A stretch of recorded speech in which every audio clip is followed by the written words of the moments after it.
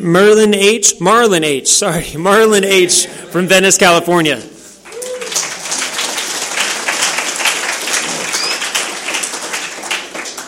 My name is Marlon. I'm alcoholic. Oh God, grant me the serenity to accept the things I cannot change, the courage to change the things I can, and the wisdom to know the difference. Whew. Can we give Sabrina another hand? That was a lot for 10 minutes. That was an awful lot, and I've known Sabrina since I was brand new. My sobriety date is 12/29/1992. Happy birthday, T. I just turned 26. If you're new, welcome to Alcoholics Anonymous. There are no strangers here, just friends you haven't met yet. And I'd like to tell you like they told me when I got here. This is not Burger King, and you can't have it your motherfucking way. You know,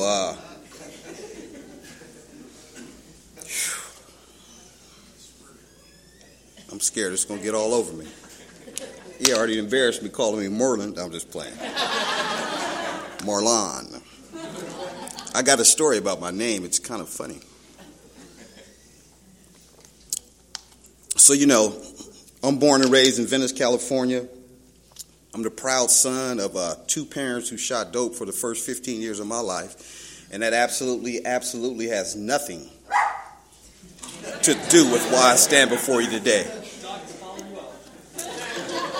That dog, I got a dog like that at home. It's my grandmother's dog. I got a story for that, too, in recovery. So, you know, man, I started getting high when I was 9 years old. You know, my first drug was Coors, a Coors beer about that size. My grandmother used to play the horses. She'd be sitting at the table, and she'd be drinking Coors beer. It was a little Coors. You used to push a little button on the top of it. It would open up, you know, and my grandmother would let me drink beer with her. No problem. It wasn't like I was guzzling it, but I was drinking beer. I don't know how the beer made me feel. I don't remember anything, but I remember drinking that beer. The first time I got high off anything narcotic, I was 9 years old. Yellow zigzags, commercial weed. My mom I used to sift it for my mom. I used to sift that weed, and you know, in my house, on the back of every spoon was black. You know, and so yeah, you know, right about now in 1992, I'm about 7 days sober, right?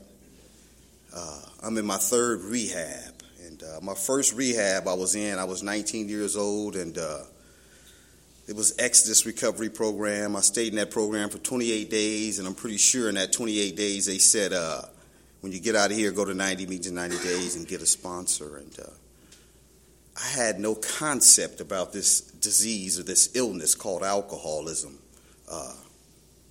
because in my household, no one ever said this thing was a disease. No one ever said this was a problem.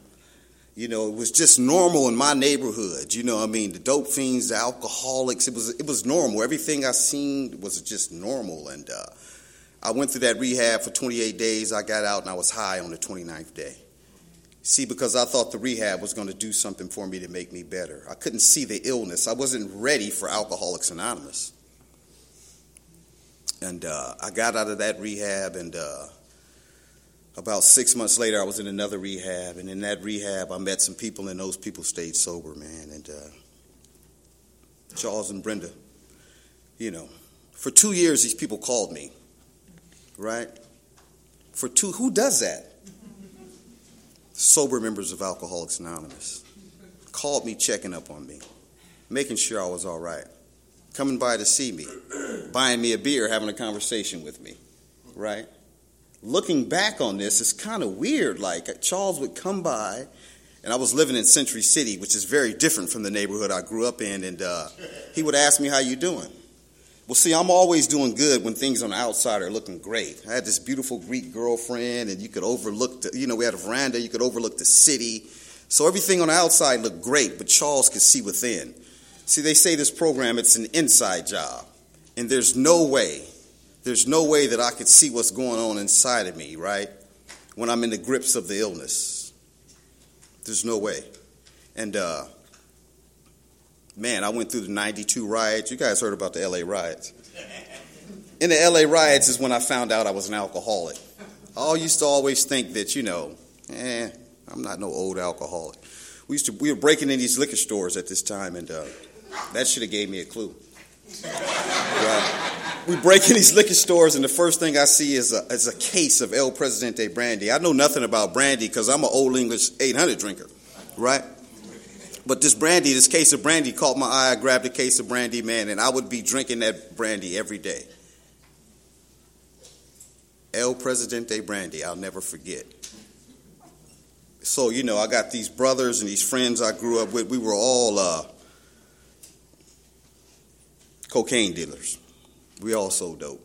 In my neighborhood, I need to tell you, I snorted heroin when I was 10 years old. I started snorting cocaine and smoking cocaine when I was 15.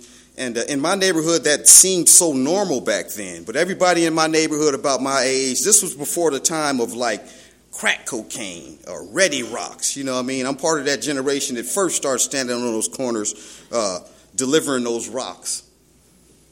Shaking up that cocaine with that baking soda and listening for that ding. I'm part of that era as a young kid. That's the character that I brought into Alcoholics Anonymous. So let's get back to rehab because I saw those vans pull up. And if you're here and you're in rehab, that's not the program of recovery. I didn't know that. I didn't know they were taking me to a place where the program of recovery was being worked by people, right? Where the principles were being applied by people. I was just getting in the van going to meetings. Back there tripping and thinking, right? I'd be in the back of a meeting. 21 years old, I'd be in Hawaii somewhere, right? And I had no idea that had anything to do with alcoholism, that my mind could take me anywhere it wanted to take me. But it wouldn't keep me in a place of healing. My mind would never keep me in a place of like wanting to get better. I was at a place where I needed to listen to somebody who had been through what I had been through, but I wouldn't listen. I was so much in judgment. You know how they say relate to the feelings being shared? Man, I just couldn't hear, right? Even though I grew up in a city with black, white, Hispanic people, when I got sober, we're going to these meetings with all these white people, and I would tell a counselor, I need to go to some black meetings. He said, you do, huh? So he had a guy come pick me up. I got sober on the shoulder of giants, man. These guys that got me sober were giants. And Sam Hanna came and picked me up. He took me to a meeting in South Central L.A. And on the way back, he's driving, and he's like, how did you like that meeting, Marlon? I said, there's too many black people at that meeting. But see, still not recognizing the disease of alcoholism. Still not recognizing it because I think it's the bottle, right? I think it's the alcohol. I don't know it's me. I don't know that I am the disease. I am the illness, right? It has nothing to do with alcohol. Alcohol was treating my illness. I have no idea, right? Charles and Brenda keep calling me. I'm like messed up. Charles calls me one day, and he said, how you doing? I just broke down and started crying, man. What happened is I started to have some experiences because I had been here and I had heard some things, right?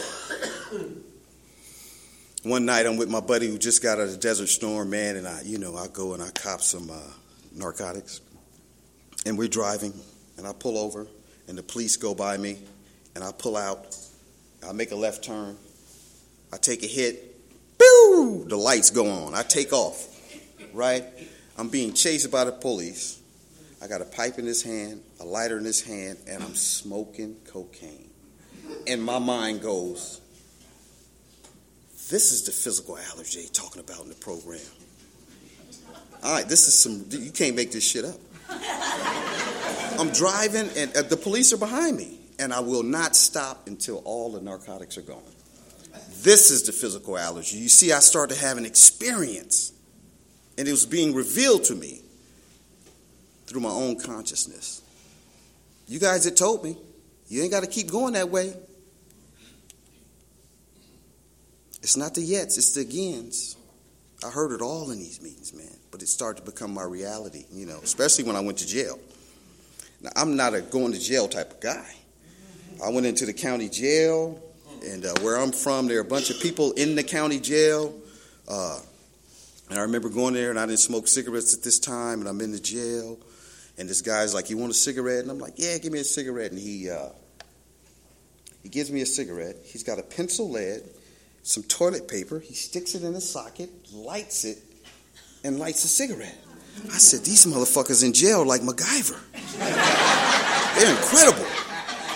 All kind of little tricks like that go on in jails. They really smart. It's a trip. And then after I smoked the cigarette, he looks at me and say, "I got some dope." I say, "Oh no, I don't want none of that." That's what helped me to realize I'm a real one. I'm a real alcoholic. See, one is too many and 1,000's not enough. How am I going to get out of here and get some more? That's what went through my mind. I did what we do when we go to jail. I prayed, "God, if you get me out of this one," all of a sudden I believe in this God y'all talking about. God got me out of that. My buddy comes and picks me up, man. He's smoking an indica joint. The hand just goes like that, and my hand just, you see? I started to have an experience with being powerless. See, even though we admit, I got to admit I'm powerless. I have to admit that I'm powerless, right? Because my sponsor put it like this. He said, "Marlon, if you don't go to work, are we going to get fired or are you going to get fired?" See, these 12 steps are for me. I don't know if they're for you, right? I had to have an experience with being powerless. And I've had many of them. I went back into my last rehab, man. And my second rehab first. My last rehab I went into. And I don't know what happened. Charles just said either you go to meetings with me or you go back into rehab. And I went into rehab, and I was there for 28 days. And I don't know what happened. Panels came in. People talked, right? And what I realized is that the surrender is an unconscious act. It wasn't that I said, "Okay, I'm done. I'm not getting high anymore." It just happened. It was unconscious. I was tired, right? And I met some people. See, it was the people in Alcoholics Anonymous before it was a God for me. It was the people. It was human help. And I'm talking about human help. I'm not talking about human power. I'm talking about human help, right? No human could relieve me of my alcoholism, but I got to have human help. These guys reached their hands out to me. They took me to meetings. We hung tight.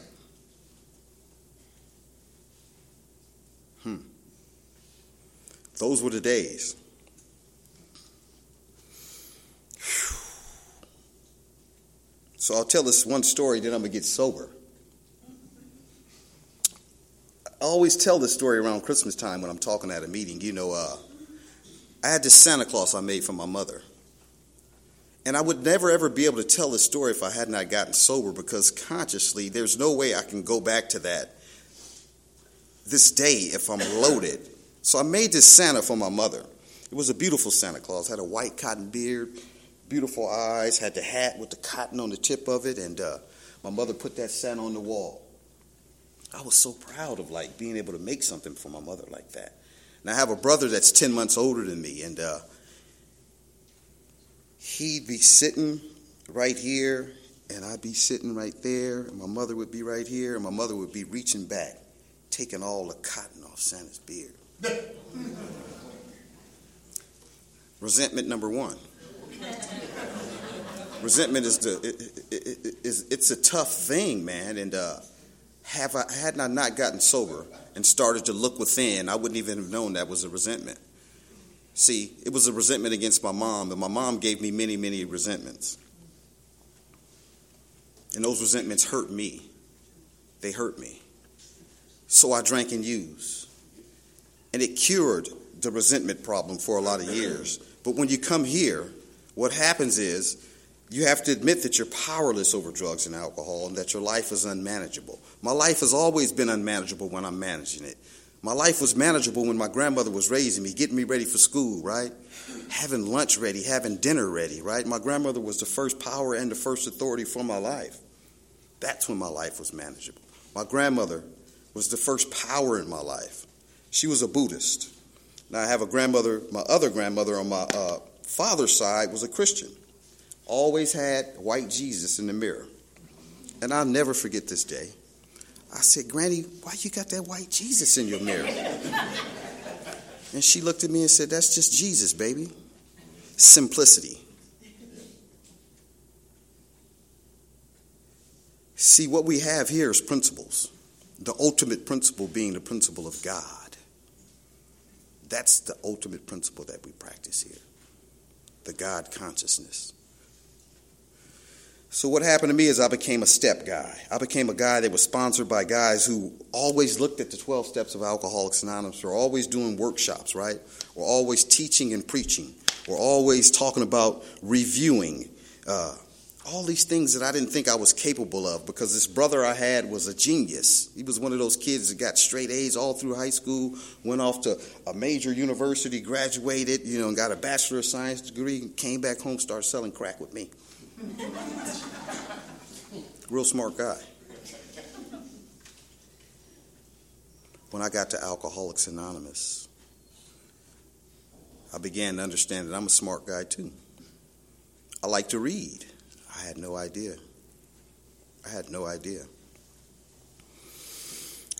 So I started going through these things called the 12 steps, right?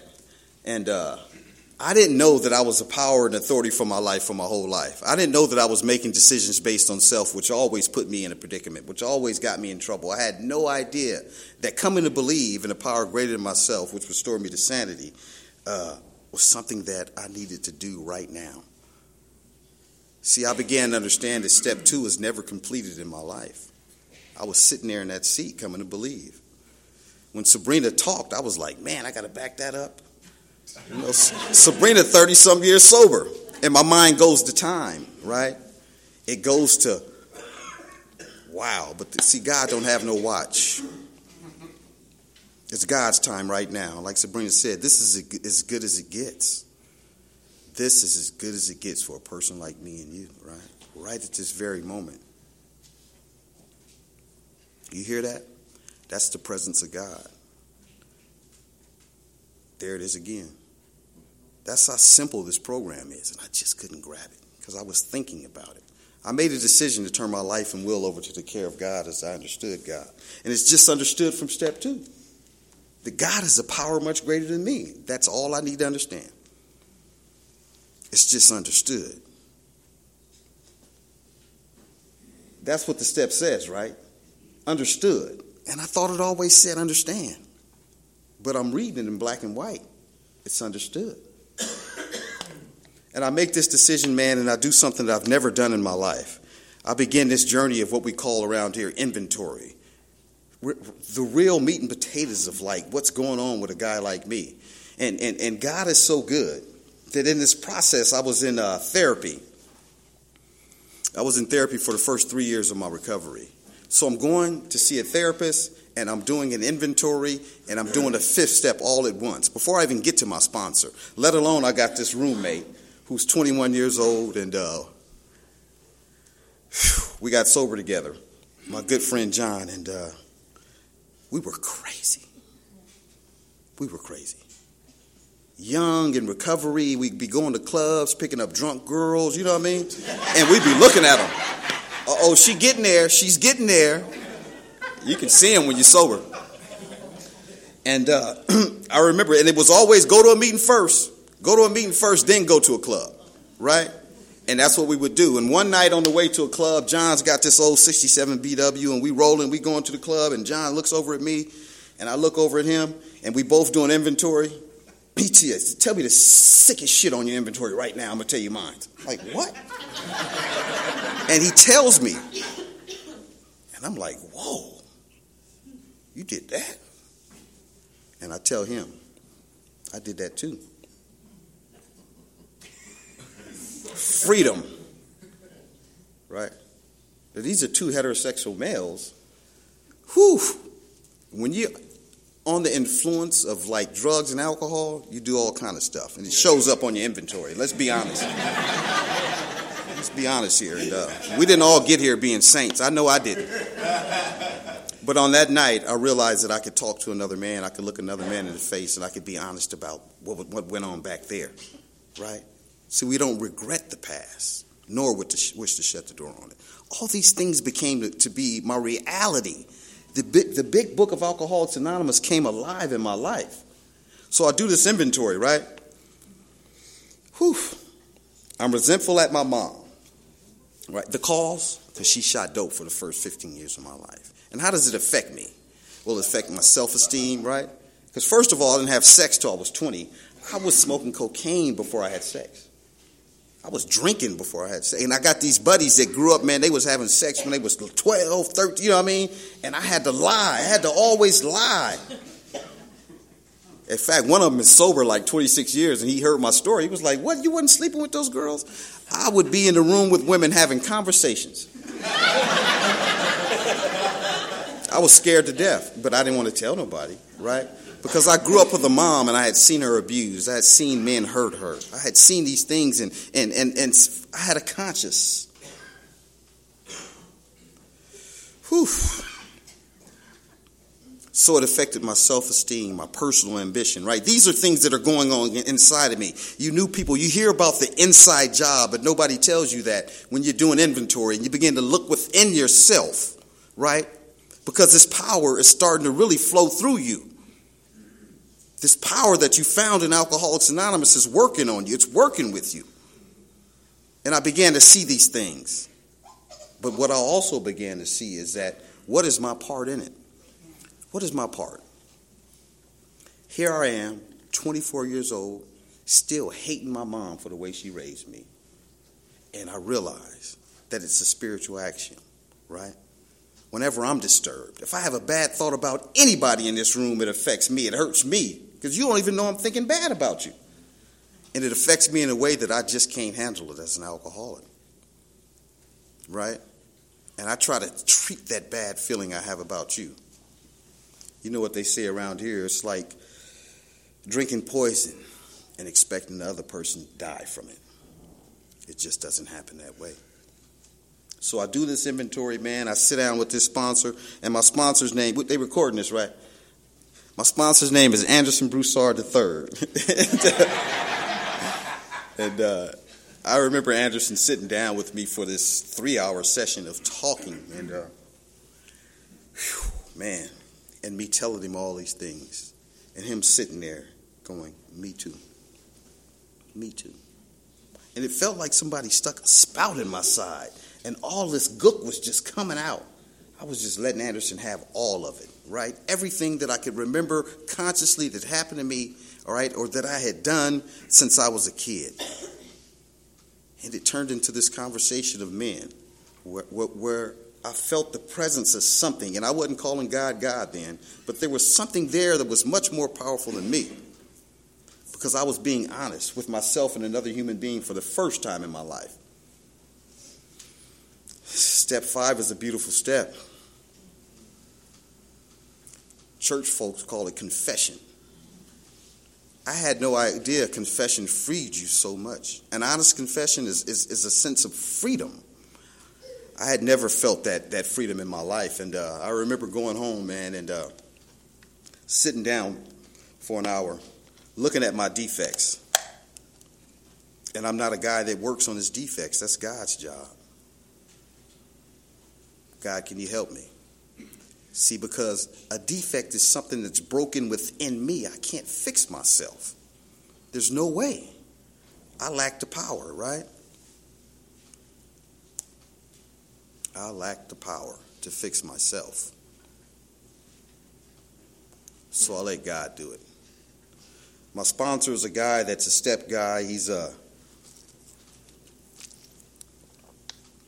real rigid guy, a real guy that when I was getting sober and when I was new, it wasn't about suggestions. It just wasn't. If there was nobody making coffee at a meeting like this, he'd yell from the back of the room, Marlon to make the coffee. And what I know now is what I didn't know then, because I thought he was trying to embarrass me, is that I didn't know how to stay sober and he did. Right? And I asked him to sponsor me. And back then, wasn't none of this firing your sponsor shit. I could imagine myself trying to say, man, I don't want you to sponsor me. He'd be like, that's okay. Right? And whoever I would have sponsoring me would be doing exactly what he told him to do. So, but yeah, he's the type of guy, man, that walk around with his toothpick in his mouth. And I remember him saying, you know, we're working on step 7, and he takes the toothpick out of his mouth and he throws it on the ground. He said, Marlon, step 7. Pick that up. I'm not picking that up, man. You just took that out your mouth. Shit you can do that you just won't do. See, there's a practical application that goes on here. It's a program of action. Step 7 is about action. It's about things that I know I can do that I just won't do. Step 8, I make that list, man. How much time do I have? It's a long time to talk. 10 minutes?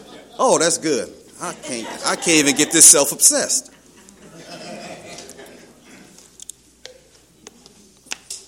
I make that list, and at the top of that list is my mother, right? And I'm a guy that's made all of my amends. And the thing about making all your amends is that there's another freedom involved in that, especially with family. My family think I'm like a giant, like a guru, they be having arguments, and I got, like, my grandmother had 9 kids, and I got some aunts and uncles that's still using, right? And they come to me with problems, like real life problems, and I'm able to use the program on them. And they go, wow, my nephew got wisdom. I be like, some shit I didn't heard at a meeting. Nothing I have up here is original, nothing. So I go out to my mother, you know, it's Sunday. She's in the kitchen, man. She's frying some chickens, cooking some greens, listening to Al Green, smoking a joint. I say, Mom, I need to talk to you so I don't get loaded again. Some of that AA shit, huh? Yes, Mom, some of that AA shit. So I sit my mother down, I look her in the eyes, and I say, I need you to forgive me for the way I thought about you my whole life. She broke down like a baby, started crying. My mother had been looking for a way out. My mother had been looking for a design for living that works for her baby boy. She had no words for hurting me all those years. And then I realized that the amends that we make sometimes are not for me. They may be for the other person to heal, right? There was a healing process that went on that day with my mother. They called me Papa. My whole life, I've been called Papa. On that day, making amends to my mother, she called me Marlon. I can't remember when my mother ever called me Marlon. Alcoholics Anonymous gave me a mother. I don't know if you know what that feels like. But growing up feeling that like you don't have a mother, mom was just totally irresponsible. And from that day to this, my mother has been a mother in my life. I can call her and ask her questions about relationships, anything. She may not give me the right answer, but I can call her. And it's funny because this is at the point in my life where I began to believe in the power of God. I began to believe in a true and living God. I began to believe in the God that they talk about in the big book of Alcoholics Anonymous, right? Deep down within every man, woman, and child is the fundamental ideal of God. Therein lies the great reality, not the great delusion or illusion, the great reality. A true and living God, a God that lives within me, that I believe in today. Alcoholics Anonymous brought me that power, brought me that God. I didn't come in here talking this God talk, let me tell you. What happens as you begin to work the process of recovery, God brings you from a place to a place. Think about it. I'm a kid from Venice, California, which is a ghetto. You guys may be thinking beach when I say that, but oh no. Not the part of Venice I grew up in. Yes, it is. God has brought me from a place to a place. You couldn't have told me when I got sober I'd be speaking one day in San Diego. Really? Who's going to make that drive? For what? But you will surely meet some of us as you trudge this road to happy destiny. The book knew it before I knew it. You see? Me and Sabrina was trudging. Driving from L.A. to San Diego. How about that? To carry the message of Alcoholics Anonymous. See, this is God's world. It ain't mine. God, where you want me to go? San Diego? Here I go. How about that? So I continue on this road to recovery, man. I make these amends, man, and I continue to look at me every day in step 10. I'm always looking at me, man, because, I've mastered resentment. Nobody in this room can make me angry. I don't care what you do to me. Because I got to look at me. You do something to me, and I play a part in that. Ain't that something? You try to tell an alcoholic, a new alcoholic, that.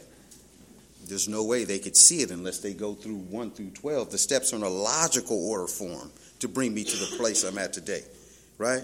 Step 11 is the step I grow closer to God in consciousness, sought through prayer and meditation to improve my consciousness.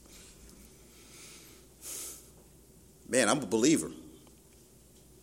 26 years ago, you could not have told me that I would believe in God in the way I believe in God today. Right? It's like my grandmother said. That's just Jesus, baby. This is just AA, baby. It's a spiritual program. It's a spiritual program. And if you're sitting here and you knew and you don't know what spiritual is, you being as spiritual as you're going to be right now in that back row. Oh, yeah, I see you back there giggling, young man. I was once like you. Not understanding life, not understanding what spiritual was, not really connecting with that power I choose to call God today. But God will bring you from a place to a place without you even realizing it. Don't worry, just hold on. Just hold on. Take this journey. See, having had a spiritual awakening as a result of these steps, I carry this message. Some of you may be thinking, oh, that guy gave a great talk. This is not my message. This ain't me. This is what Alcoholics Anonymous has done to me. Having had a spiritual awakening as a result of these steps, I carry this message. This is the message of Alcoholics Anonymous, not my message. I told you it's a message of how God has brought me from a place to a place. My whole sobriety. So in closing,